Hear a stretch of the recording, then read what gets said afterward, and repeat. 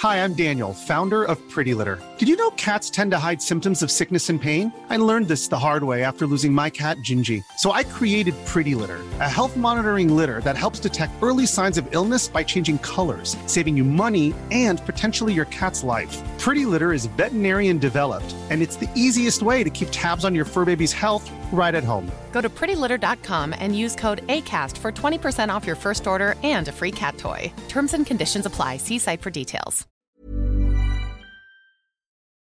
Green and Black's Organic Chocolate, a selection of ethically sourced flavours combined with a rich cocoa intensity.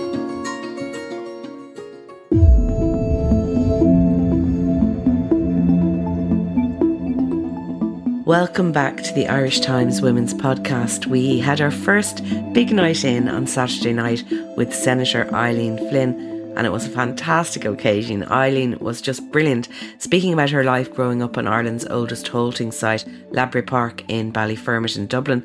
The death of her mother when Eileen was only 10, a horrific car crash she was in which left her with lifelong injuries, and she also spoke movingly about her very intersectional brand of feminist politics, where she's fighting in the Seanad not just for travellers but for all minority groups and those on the edges of society. And all the while, as we spoke to our live audience on Zoom, her small baby daughter Billy was babbling away in the background, and it was just lovely. We're going to bring you highlights of that next Monday, but in the meantime, if you haven't bought your tickets to the big night in, then you can go to irishtimes.com/big-night-in and get them there. There are 5 more events to see over the next couple of months. They'll be on every second Saturday night. The next one is Editor-in-Chief of Glamour, Cork woman Samantha Barry, on October 14th, followed by Caitlin Moran on Halloween night. Then we have broadcaster Clare Byrne and former state pathologist Mary Cassidy. Our guest on December 12th is a surprise, and that will be our big night in Christmas party, because let's face it, it doesn't look like any of us will be going to a Christmas party this year, sadly. Even if you missed Eileen Flynn or can't make some of the other nights, it's still worth getting a ticket or buying one for a friend. irishtimes.com/big-night-in, because ticket holders will be able to watch all the events back online at their convenience. So, from the comfort of your own home, some stuff to put in the diary. And I don't know about you, but my diary's been pretty blank, so it's lovely to have it filled up every second Saturday night. And thanks to everyone who joined us for our first big night in of the second season. Now, the other day I was lucky enough to get a preview screening of an Irish film that made me laugh, made me outraged, and moved me to tears. It's a film called Herself, and it's a co-production between Sharon Horgan's production company Merman and Element Pictures, the company responsible for things like Room and Normal People. Herself is co-written by Clare Dunne, and Clare also stars in it wonderfully as Sandra, a Dublin mother of 2 children, 2 daughters, who, having left an abusive husband, she suffers flashbacks of the abuse and has nerve damage in her arm from the beatings, is living in a hotel room while she waits to be processed on the housing list. After being read a bedtime story by her 2 little girls, Sandra stumbles across a YouTube video and gets the idea to build herself a rent-a-kit home, despite having no land or money. Her employer, a wealthy doctor called Peggy, who she cleans for, barely knows Sandra but was very fond of Sandra's late mother, and in a really gorgeous altruistic act donates a patch of her very large garden for the build and the money to build it. A motley crew come together to help Sandra to build the home in the garden, and meanwhile we see how women in her position are treated by the courts as they try to build their new lives and escape a terrifying home situation alone. I don't know when cinemas are going to open again, but whenever Herself is shown in the cinema, I urge all of you to go and see it, as I've never seen what is a very Irish but universal story of domestic abuse, homelessness, and the barriers placed in front of single mothers like Sandra, depicted in such a visceral, authentic way. And I don't want to give the impression it's grim, because it's not. It's really uplifting and hopeful and beautifully done. The film was directed by Phyllida Lloyd, who made Mamma Mia and The Iron Lady, and watching it you can tell it was a real labour of love for everyone involved. So I was delighted to talk to the star of Herself and the woman who came up with the story, Clare Dunne. Here she is. Clare, thank you very much for coming on the Women's Podcast. I know that this film is going to be something that all our listeners are going to want to go and see. I can't recommend it highly enough. I just think I'm actually getting emotional. It's so moving. It's so beautifully done. It's so well acted. It's so well written. There's such heart in it. It's about really bleak things, but there's such heart and uplifting and hope in it that I was really blown away, and I just wanted to say congratulations first of all. And of course, I should mention you as the lead role. Just play it beautifully. But there's loads of amazing performances in it too. So anyway, with all that out of the way, all my effusive praise, which is all very genuine, could you tell us a little bit about why you decided to write a piece about what is quite a bleak subject? Yeah, I mean, it was originally, I suppose it was just a moment in time where my friend who has 3 children and she's a single mother is an amazing woman, and was forced into a period of temporary accommodation.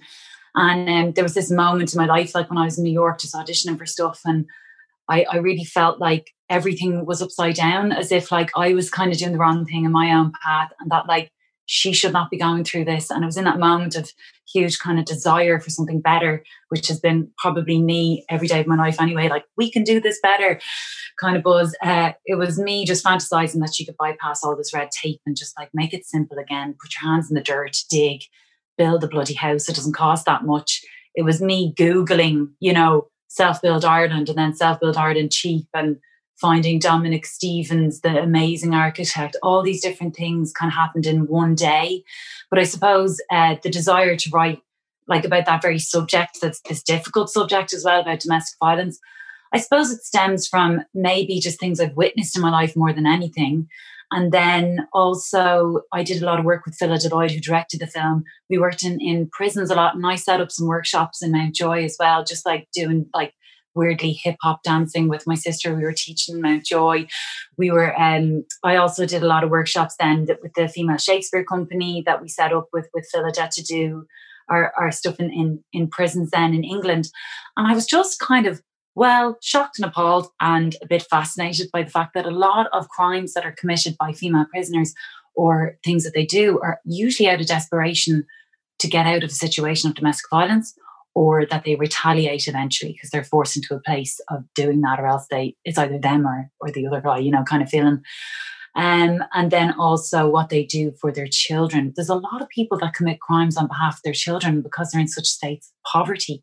And so this awareness was around me anyway. And I was like, that's it. That's the inciting incident. That's the life or death situation that forces her into a place of going, the only person who's going to do this is myself. And so it was kind of like everything that I'd worked on in my career as an actress, and then everything that I'd witnessed as a person. And I suppose my desires for a better world, that inner activist that's in all of us, was just all there. And it all came together in one moment of like, I'm going to write this story. I'm going to tell that story. So that was it, really. I mean, just for people who might not know, your friend who had to declare herself homeless, just explain how that works. Because if you're lucky enough not to have to ever be in that situation or go near the social services, you're kind of a little bit oblivious to what actually goes on. Yeah, what happens is when you literally have nowhere to go, you can ring places, obviously, like charity bodies and stuff in a plea. But actually, because the numbers are so high, what you have to do is usually you have to go somewhere. Like I went to Parkgate House on one of my research trips to find out what it's like. And basically, you actually have to officially declare yourself, homeless. And that way you get in the system to get the temporary accommodation, because otherwise you literally have nowhere to go. And just that process alone in itself is quite a moment, I'd say. If you've spent most of your life getting by, somehow paying the rent, and actually, getting the kids to school and doing all that kind of thing, and then you suddenly actually have to declare yourself homeless, it's such a mind-blowing thing, because you probably feel a lot of shame but also anger because you didn't put yourself there. It's the situation at hand, so you actually have to do that, and then you get I think you get a DCC credit card, this kind of credit card that the county council give you, and then you have to find a hotel that's willing to accept you, and then that brings in a whole other like crazy load of like division as well, because there is a thing where sometimes they make you enter in a side entrance because they're a little bit like, we don't want the real guests to see you. But then a lot of hotels did get better at accommodating people and then gave them places to cook and stuff like that. But in the first year or two, I think it was like pretty bleak, you know. And I do think there's a misunderstanding about like living in a hotel as being this lap of luxury, and it's great. You literally can't cook anything. You've got a kettle. You might be lucky, you might beg them for a small cooler fridge, but you're not keeping any food in there. And that means going out and feeding the kids like with chipper food or just like cheap food that you can find, or picking up things in Tesco and then dragging it home while it's, you know, like a hot cooked chicken, and then bringing it into the room. Then it stinks up the room that you're in. Then you know what I mean? It's all this kind of stuff that it's not the greatest after a few weeks. And trust me, I was reminded of that because I've just come out of a hotel bubble because I was filming. And I spent the whole time craving just to have like a microwave even, or a fridge. And that's me sitting there as a little actress just on a film set, you know. So you can imagine what it's like being a whole family in one room. I mean, I'll just let people know Sandra is this woman who's had to leave an abusive relationship, and she like you say, she has to declare herself homeless in order to get on the housing list, and she's with her two lovely children who I need to give a mention to for their performances. They're absolutely incredible, the two little actors. Wonderful child performances. They are amazing. They're truly amazing. Brilliant, gifted actors. But anyway, she goes into this hotel as you described. And the thing is, you have Philida Lloyd directing, who people will know directed Mamma Mia and The Iron Lady. And it's just, I know you've worked with her a lot doing Shakespeare as well. But it's that moment when we see Sandra go into the hotel room with the kids, and just the detail in that room. So you're looking at a hotel room and how a mother tries to make it into a home, but they're eating their dinner off the bed. You know, there's laundry hanging off the lampshade. There's all these different pieces that just make it it looks so grim and so sad and so hard for people. Because I bet some people think, oh, you're in a hotel, sure, you're grand, everything's great. But trying to make a hotel room a family home, you know, it's just impossible. It's not long-term living. Like there's no way you can live like that. But we wanted to show, like, I actually learned most of what it was like from Erica Fleming, who was part of a huge documentary in RTE about, I think it was called My Homeless Family. That was amazing. That was very, very like true to life. And there are some people that are not in the fancy hotels, you know what I mean?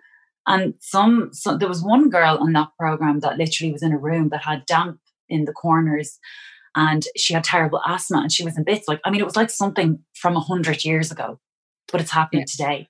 So I think it's an interesting one to explore, because we're in the first world, but we're almost dealing with a third world problem, if you know what I mean. It's almost like we should be able to cover food, shelter and water, but we're not covering the shelter bit. How are we not doing that, you know? Yeah, I mean, I should say the film had an incredible response at Sundance Festival. You got a standing ovation, which must have been amazing, was it? Yeah, it was a milestone in my life. My parents are with me and my partner Jack, and I think it was literally like there's BC and AD after that moment kind of thing. I think it was like, the summation of 6 years, yeah. And Variety magazine, which was very famous, gave it such a rave review and said it was the best thing that they'd seen at Sundance. And there's a quote that I'd love to see your response to, because I thought it was a really perfect description of the film. This writer said, what Sandra's trying to do doesn't come easy, and she has trouble at times managing the stress. The obstacles can sometimes feel so enormous that each bit of encouragement she receives sends waves of well-earned positivity through the audience. If the story sounds tiny, think of it instead as a kind of metaphor for all the single women struggling against a system that's tilted against them, which is as true today of Ireland as it is of the film industry and the world at large. When the patriarchy fails, sometimes a woman has to take matters into her own hands.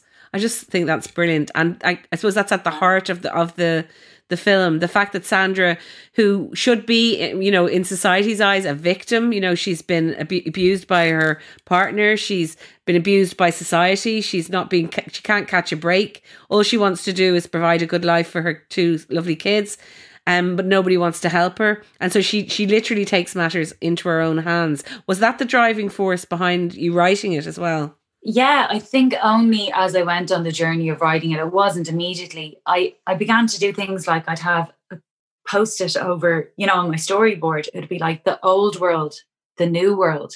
And then I started to realize it was kind of like the old ways of thinking and doing, and the systemic things that are wrong in the system of law and courts and everything really, and how things are just accepted. And then how I actually would love to see it, or like a vision of what it could be, or even remembering who we really are beyond that stuff that we've told ourselves we should do. It's really weird. It's like, I know there's also the obvious patriarchy versus matriarchy side of it as well. And I think eventually it just became, it kind of became a bit like, oh yeah, I see. Like, this is how I kind of would love to envision the world. Look, there's a 9-year-old in me that, like, when I discovered there was a such thing as pollution, I cried so much in school, they had to send me home. I was like, when I was a teenager, it was like when I found out the concept of first and third world, I cursed in class and got sent to the principal's office because I was so like, it actually can't be like that. So I think through my film, I'm sort of expressing something maybe that I've just wanted to like encapsulate and envision, like not like selfishly for myself, but also what are the stories we want to tell our children? I kept thinking of, like, in the film, I play on the thing of bedtime stories, right? Like, when I'm a mother, I hope to be a mother, and when I tell stories to my daughter or son or whatever, I literally want to be able to go, yeah, like the world was kind of like this, but then we copped on and then we've started to do this. I really don't want to be telling my kids what I was told sometimes, which was, that's just the way things are. And it was like, that is definitely something reverberating in this film. And that's why I have the flip around of the children telling Sandra a story that inspires her to do something different and tell a new story for the future. And so I think what that woman was saying in that quote is definitely touching on a lot of things that are there deeply in this story that I probably only figured out along the way myself. This podcast is brought to you by Green and Blacks, a rich, smooth and truly delicious chocolate experience. And listen, talk to me about the domestic violence aspect of it, because we know, and we've talked a lot about it on this podcast, about how domestic violence has increased during lockdown. So in a weird way, it feels very pertinent, the movie, from that angle, because we know that it's increased and calls to the guards are increasing and people are literally locked down with people they can't escape from, and it's really dangerous for some people. But I think domestic violence is something that we see through the prism of, news stories and a certain way. But I just feel with the film, it really humanized the situation, and it really showed how the courts and all the whole system is set up against the woman who's actually the person who needs the most support. Why did you want to tell that particular story? Because I suppose I realised as I began to research it, and the first person I spoke to in Women's Aid, it just initially in the research, I just realised, okay, hang on a second. It's not as simple as this is the battered woman. This is a woman who is living on a war front. Like, that's actually what you're living on. And I think with the pandemic, what's happened is like anybody that's been possibly surviving something a long time because they've had a daily escape or a daily refuge or something to go to, they don't have it now. And the truth is rising. And so I think half the reason that the numbers are rising is because actually a lot of people are realizing the truth. So I watched the report with Women's Aid there a few weeks ago, and it's funny. They were kind of saying, like, I know the increase in numbers looks bad, but there's also something good about that. It means that a lot of people are facing up to it. So there'd be a lot of people that never would have rung or never would have got in touch. I think there's a lot more awareness now from the Gardaí as well, which is also really helpful. Whereas years ago, it used to be, in Ireland, it used to just be, that's, they're married and that's their own business. And, and there would also be a lot of protecting a man of the community's reputation if they're anyway higher class. So now it's all starting to change a bit. And I just read an article there that they're trying to improve the family courts and all that to be a bit more streamlined and a bit more helpful with the whole thing. Because what I was trying to express in this film is also like, you're re-traumatizing people sometimes when you bring them into the court. And it's like they have to sit there and try and tell their story in front of the person that actually took over their brain basically for years. So the very fact that they're even in the room with them means they might edit themselves.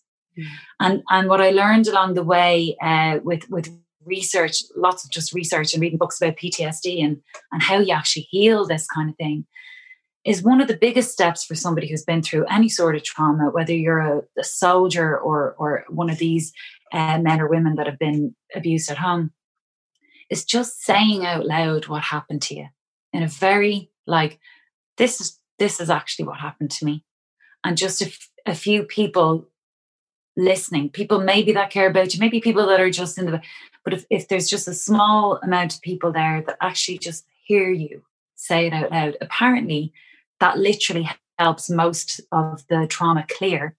And then it's about rebuilding your neural pathways and coming back to yourself and learning how to make decisions for yourself. And that's why I wanted to sort of show the core thing, show that the abuse doesn't stop just because she's left him physically. If there's kids there, there's an access point. They get you, they follow you, they find out where you live, that kind of thing. I also wanted to show that the abuser isn't necessarily just some monster. It's usually generational. It's usually passed on. It's learned, or it's an injury in them. It's a thing they can't deal with in themselves. I very much set Sandra and Gary as people that probably were booming during the Celtic Tiger in their early 20s, going on holidays, big cars, having the crack, and then it all just fell apart and his confidence is shot when he loses his job. I wanted to show that it's an intricate thing. People don't necessarily mean to become these abusive people either. It's just something that happens, and it's worth looking at it in a grey area way.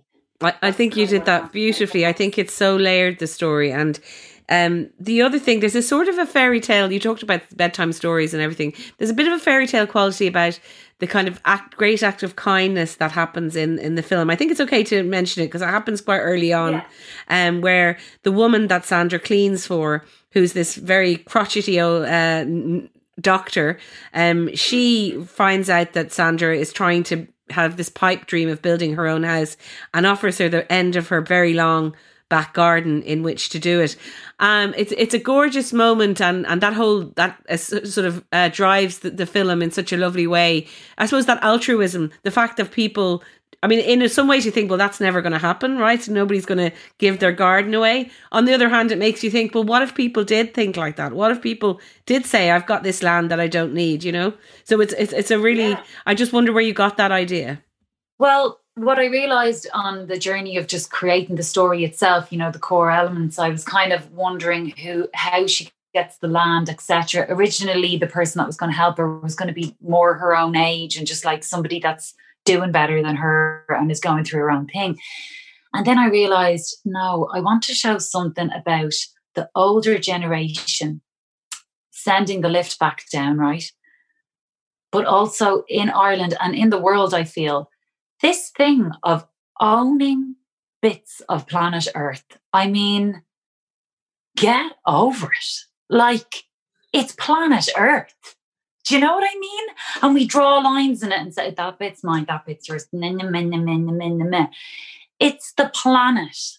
And people should be allowed to have enough of a little patch of land just to bloody live and survive on, And I think there's this attitude, especially in the Western world, about owning land and hanging on to it, right?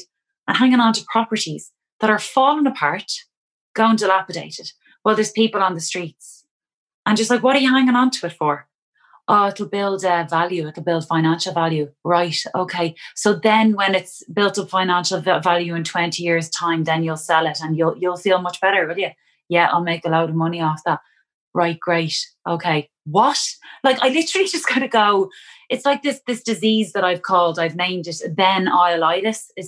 And then I'll be happy. And then when I have that other million, then I'll have figured that out. And then I'll invest it in this thing. And it's just I'd love to just show an older generation person going, I've actually been through enough in my life to know. Because the character in our story, you discover, has lost a daughter. She's had a grief that has told her and also has worked on, she's kind of a doctor on like war fronts and out in Africa and stuff.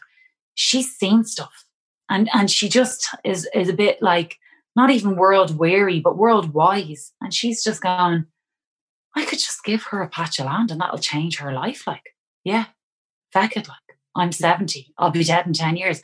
And I love the idea of just showing something about that that's not even altruistic. It's almost like a bit of feck it, like, you know, what else am I going to do? And I think it's just, yeah, I just wanted to show that, especially in Ireland, just to show somebody being kind and giving away some land when we get so precious about it sometimes. Claire, tell me about when you finished the piece and emailing it to the very famous and very talented Sharon Horgan. Where did you get the thing that this is something that Sharon Horgan needs to see and maybe she'll make it? Obviously, Sharon is one of the executive producers and it's a co-production with Merman and Element Pictures, which you couldn't get two better people behind it. But like, it's quite, amazing that you would just email, say, Sharon, what do you think of this? Well, it was that I had her email by accident and she ended up in an email exchange with me just saying, sorry, I won't be able to see you in that theatre show. And I was like, oh my God, Sharon Horgan just emailed me. And then it was weeks later, I just was like, I was just after getting the Screenplay Development Award, as in the thing that you get from the IFB, it was called at the time, but Screen Ireland, just to develop your piece with them. So you can't have it attached to anyone. But what happened was I had a draft and it was sitting there and I was like, I'll just email it to her and say, if you could just put this on your stack of reading to get to at some point, I'm going to do this development award thing. And in a few months' time, I'll come back with an even better draft, but just to say I'm working on it.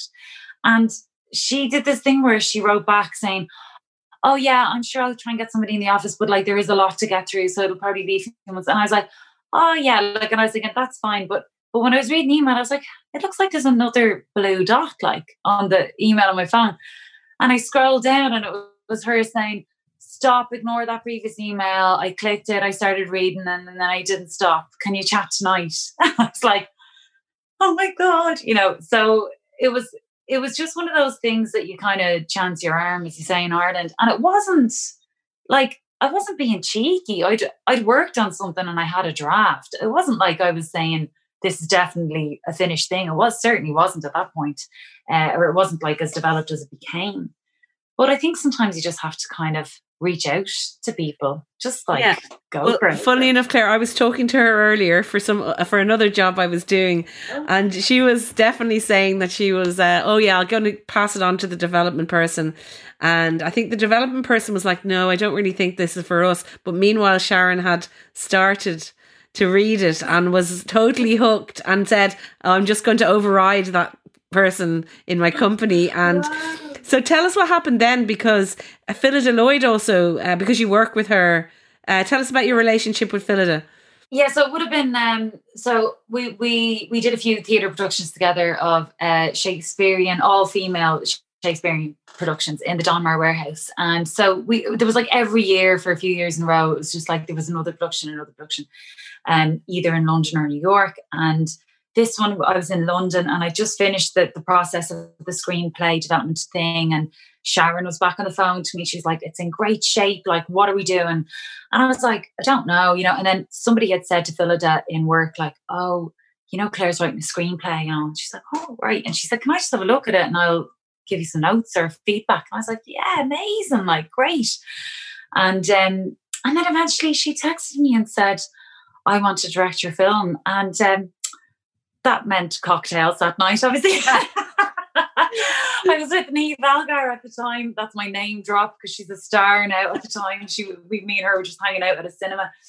And I was like, bloody hell, like she's such a big director of amazing movies. I really didn't expect it. And I said, okay, well, let's all have a coffee together, like Sharon and Phillida and me. So we did, and that was great. They just really got on well with each other. We all had a similar desire for this woman's story, this kind of non-victim-y angle and a real determined spirit or quiet determination rather. And then Sharon just said, right, what's your ideal Irish company? And I was like, oh, come on, Element, obviously. I was like, that'd be amazing. And within a week, Ed Guiney had read it. We were sitting down with him at his London Christmas party, the London office Christmas party. And it was so funny because I I had just assumed and expected all along, like somebody else is going to play Sandra because we need to get financial backing. And then Philida decided to say at that meeting, I want to do this with Clare in the lead. And I know she'd be too shy to say that she'd love to play it herself, which I was. Of course, I would have loved to on some level, but also I was like, let's get this thing made. But Claire, were you writing it with you in mind, with you as the lead?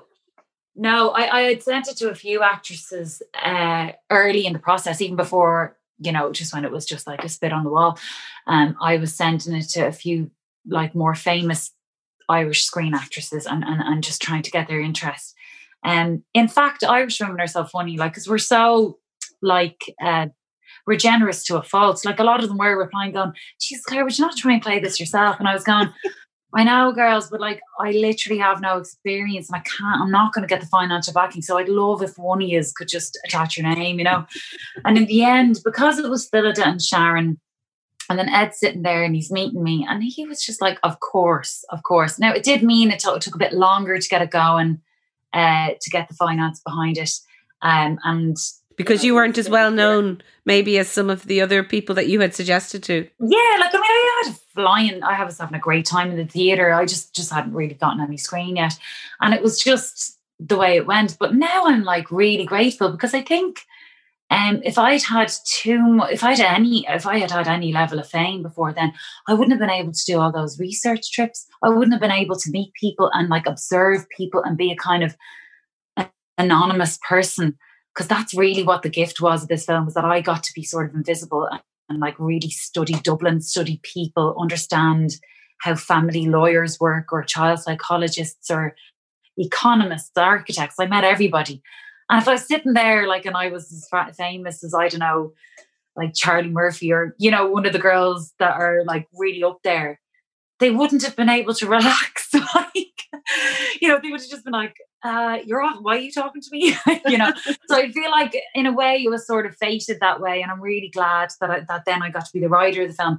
But it was just Philida. She was so passionate about me getting some screen work, and also that we had built a great bond together. And actually we then had Harriet, who was involved in all the female Shakespeare stuff as well. And so we had this shorthand on set that was just fantastic. It was so much easier than any other job I've ever had, where you just kind of, we knew each other, we knew what to do, we trusted each other. That synergy between you and Peggy, and obviously Philida in directing, like, you can just feel that intimacy and trust there. It's very beautiful, because the film is kind of shot, I'm not saying it's not like documentary style, but there's a sort of an element of that to me. It felt very intimate. Would that be fair to say? It felt very fly on the wall, especially things like the hotel room and stuff like that. Was that deliberate? Yeah, it was. It was really deliberate. I didn't realize it at the time. I think it was like while I was doing it, I wasn't, I was in it and trying to do it. And then Philida has said in the last year in interviews, and then to people when I'm in conversation, I didn't realize that that's exactly what she was doing, because she said it was so, like, because I'd researched and created Sandra.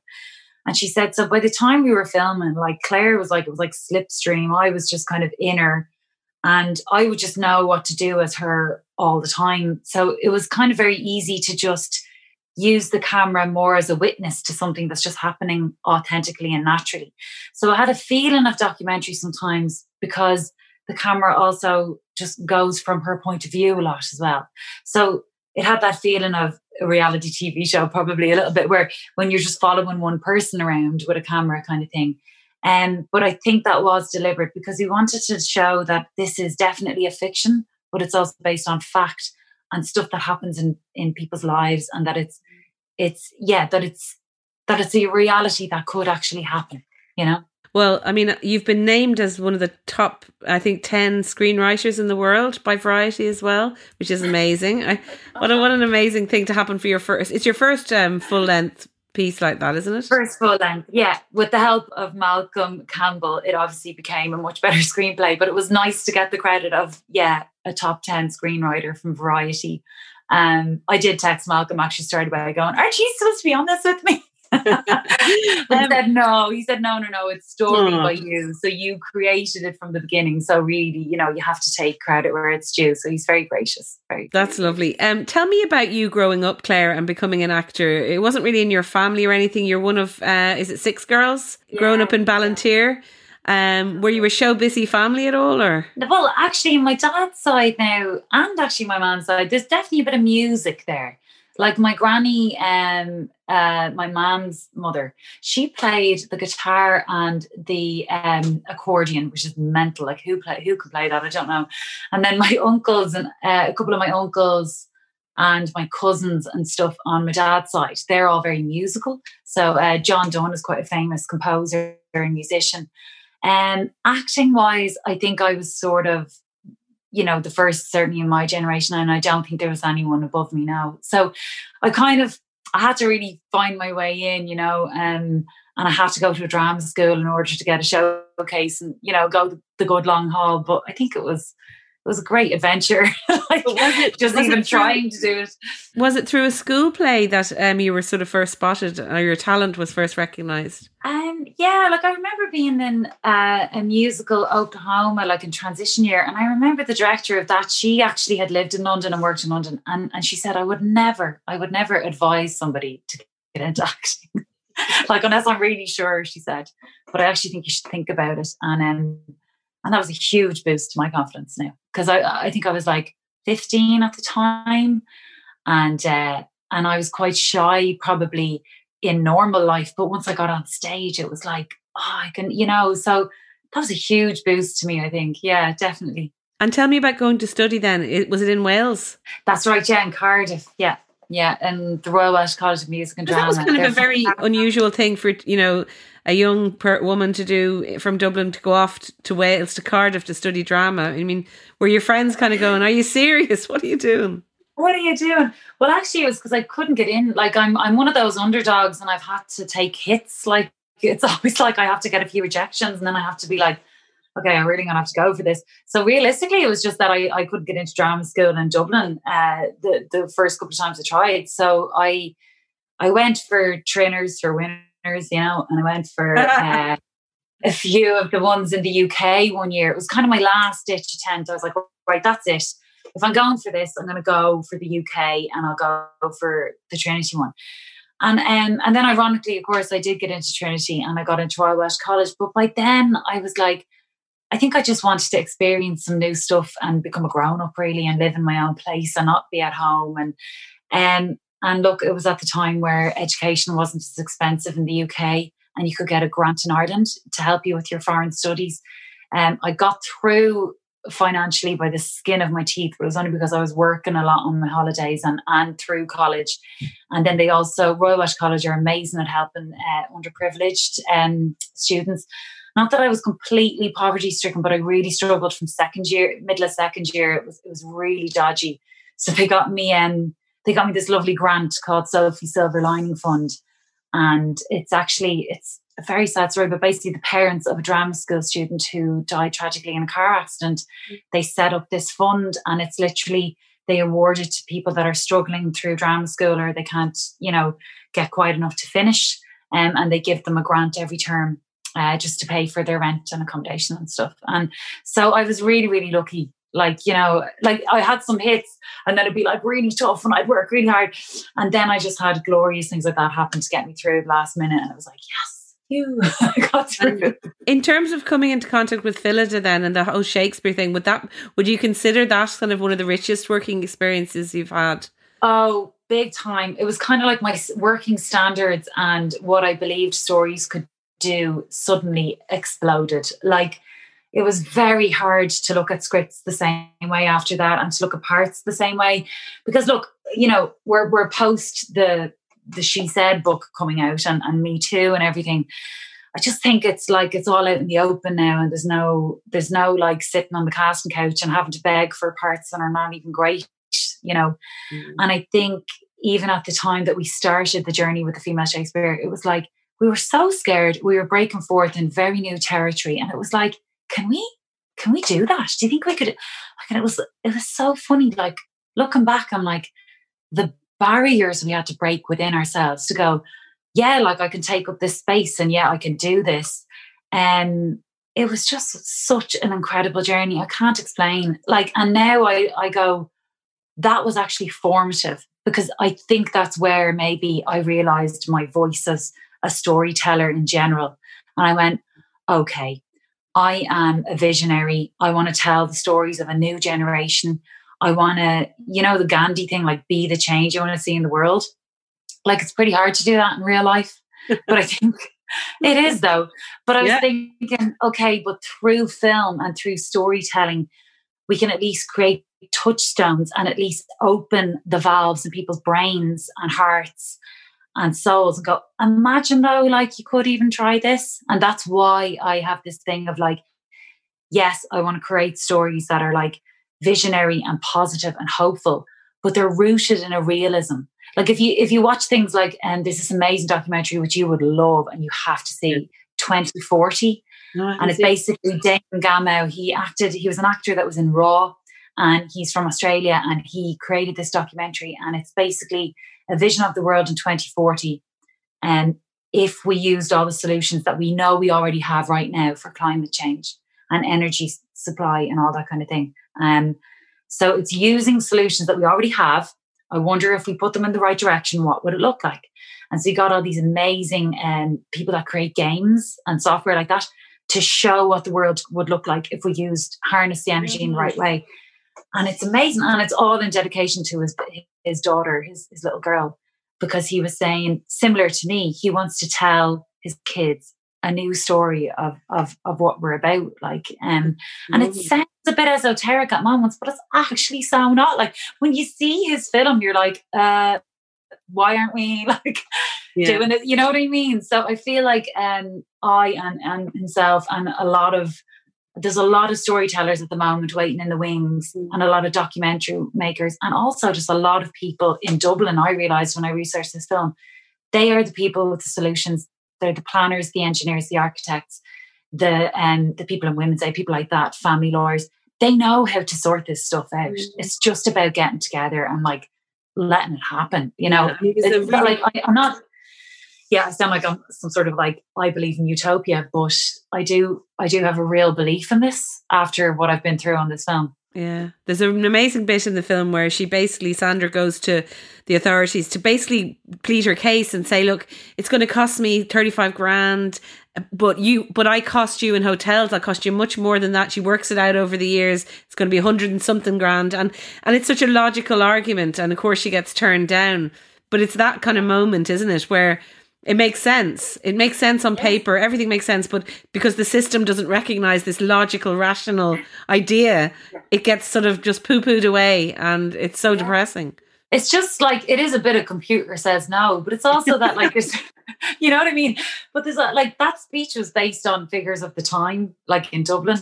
And then there's also like, you know, my friend, she's actually a really dear friend of mine, Laura Kelly, who played the woman behind the desk, you know. And she was the computer says no woman. But also what I wanted to show in the film, which you can't show every aspect, but I always love showing that some people are just tired and they're just stuck in this job and they've been doing the same thing for years, that it's like people get stuck in a habit and they get stuck in a way of thinking without even knowing they are. And then all of a sudden it's like they become the wall, like they become the wall to something breaking through and they don't even know they are.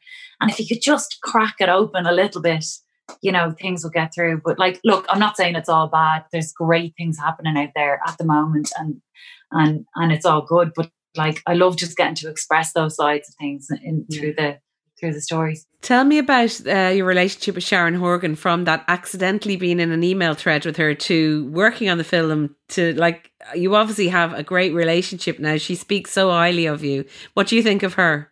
I think she's like this. She's the example that I've been following around. Like she is the kind of Peggy character. She just literally champions people that are trying to make it, and she believes in the underdog, and she looks after the unusual people as well. Like she's also very like detailed, and she just cares. Like she just cares a lot. She has a massive heart. She just, I don't know, I can't really explain. She's like a warrior. and she answers every bloody email and message. I don't know, she's machines as well.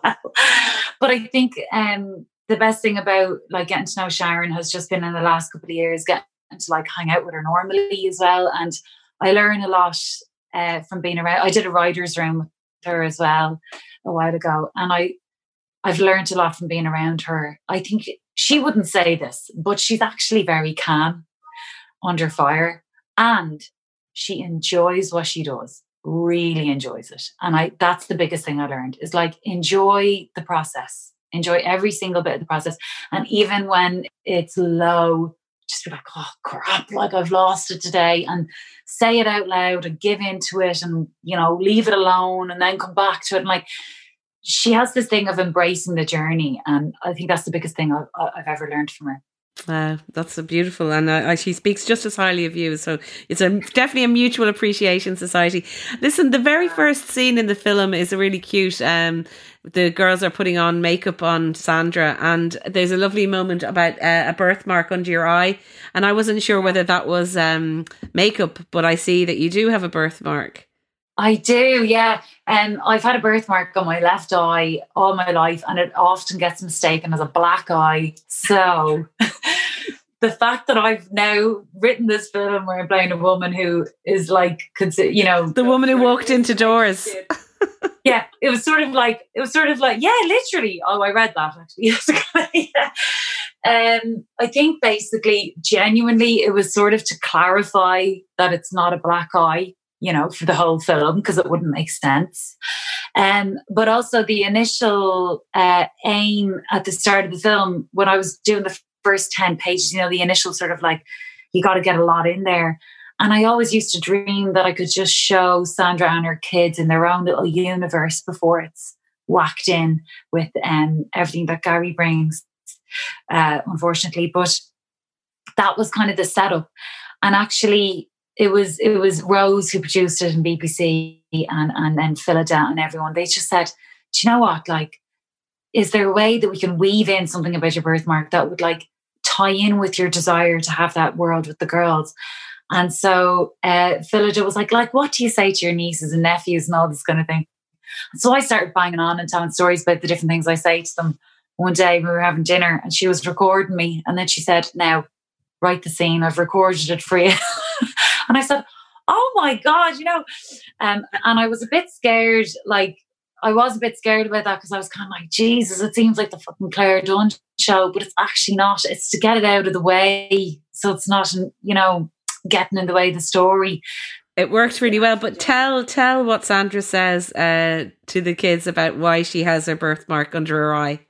Oh yeah, when I was in God's pocket, he said, I need to be able to find you or something. Jeez, I think I'd remember you online. I'm going to put a little mark on you so that I'll be able to find you, because there's loads of Sandras in Dublin. And basically, what we're also trying to show, though, is that we're trying to say there's loads of these kinds of women in Dublin. You just don't know it.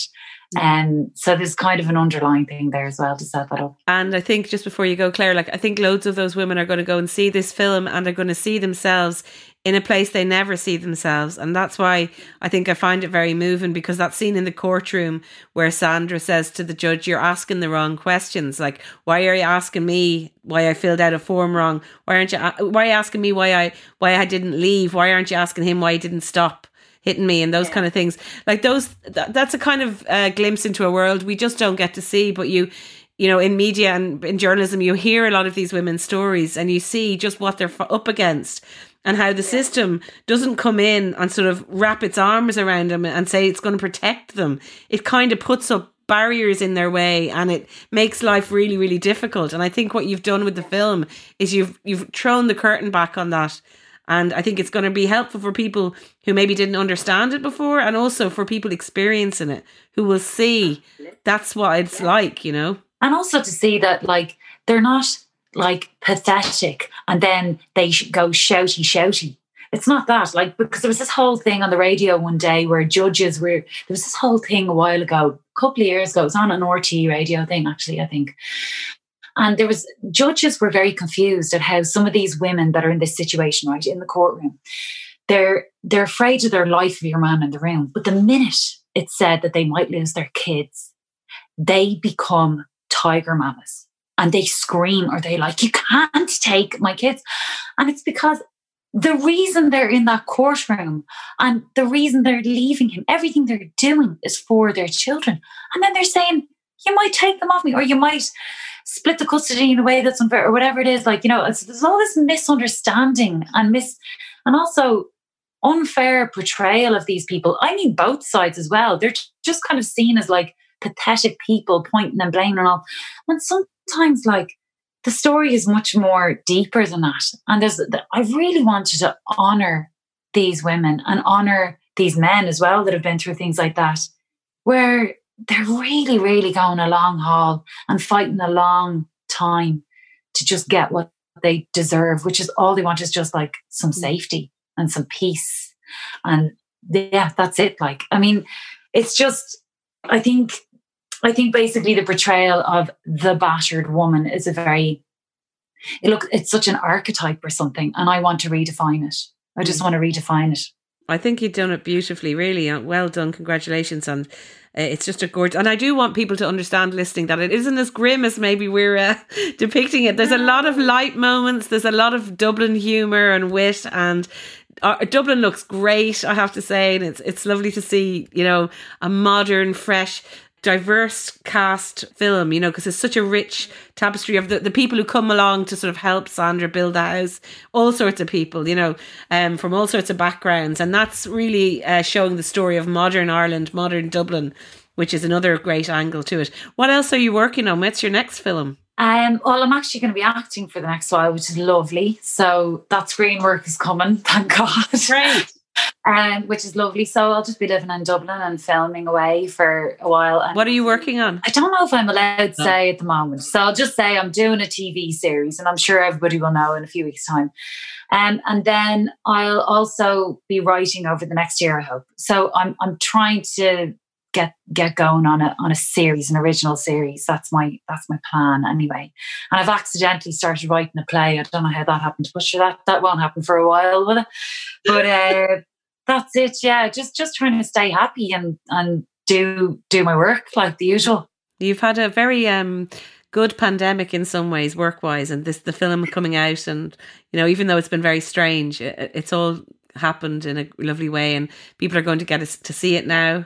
Yeah, I just hope the lockdown lifts, and if it doesn't, sure, we'll just delay it a bit and just like try and release the film into cinemas that can actually have people in it. Look, I just hope people would love to see something that might restore something in them. It'll rinse you. You'll have a few Kleenex tissues on hand. Definitely, but by the end of it, you feel, you know, yes, we can kind of buzz. And also, oh God, that was a bit American. Yes, we can. Well, it's okay. It's American, but it's Barack American, so it's okay. Yeah, but I do think, like, as you say, we made out that it was quite grim, but I think at the end of this film, there's something about redemption and that anyone can be redeemed. And there is hope yet. God help us. Yeah. Thank you so much, Claire. It's been wonderful to talk to you. And I'm just so delighted for all of you making such a brilliant piece of work that I think is going to resonate deeply with people and also make people laugh. It's dramedy. Is that what it is? Is that what we call it?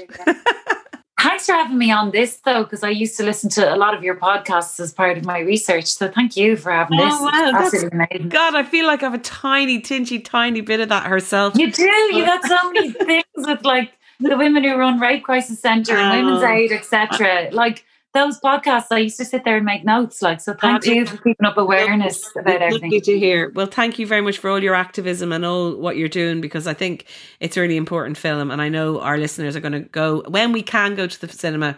They'll be in there watching it. So Clare Dunne, congratulations and thank you very much. Thank you. That was Clare Dunne there, and the movie is called Herself. I hope you'll all get a chance to watch it soon. That's all we have time for. As always, get in touch on social media at IT Women's Podcast or with any comments. You can email us, thewomenspodcast@irishtimes.com. The podcast is produced by me, Roisin Ingle, and by Suzanne Brennan, with JJ Vernon on sound. Mind yourselves until next time, and I'll talk to you then.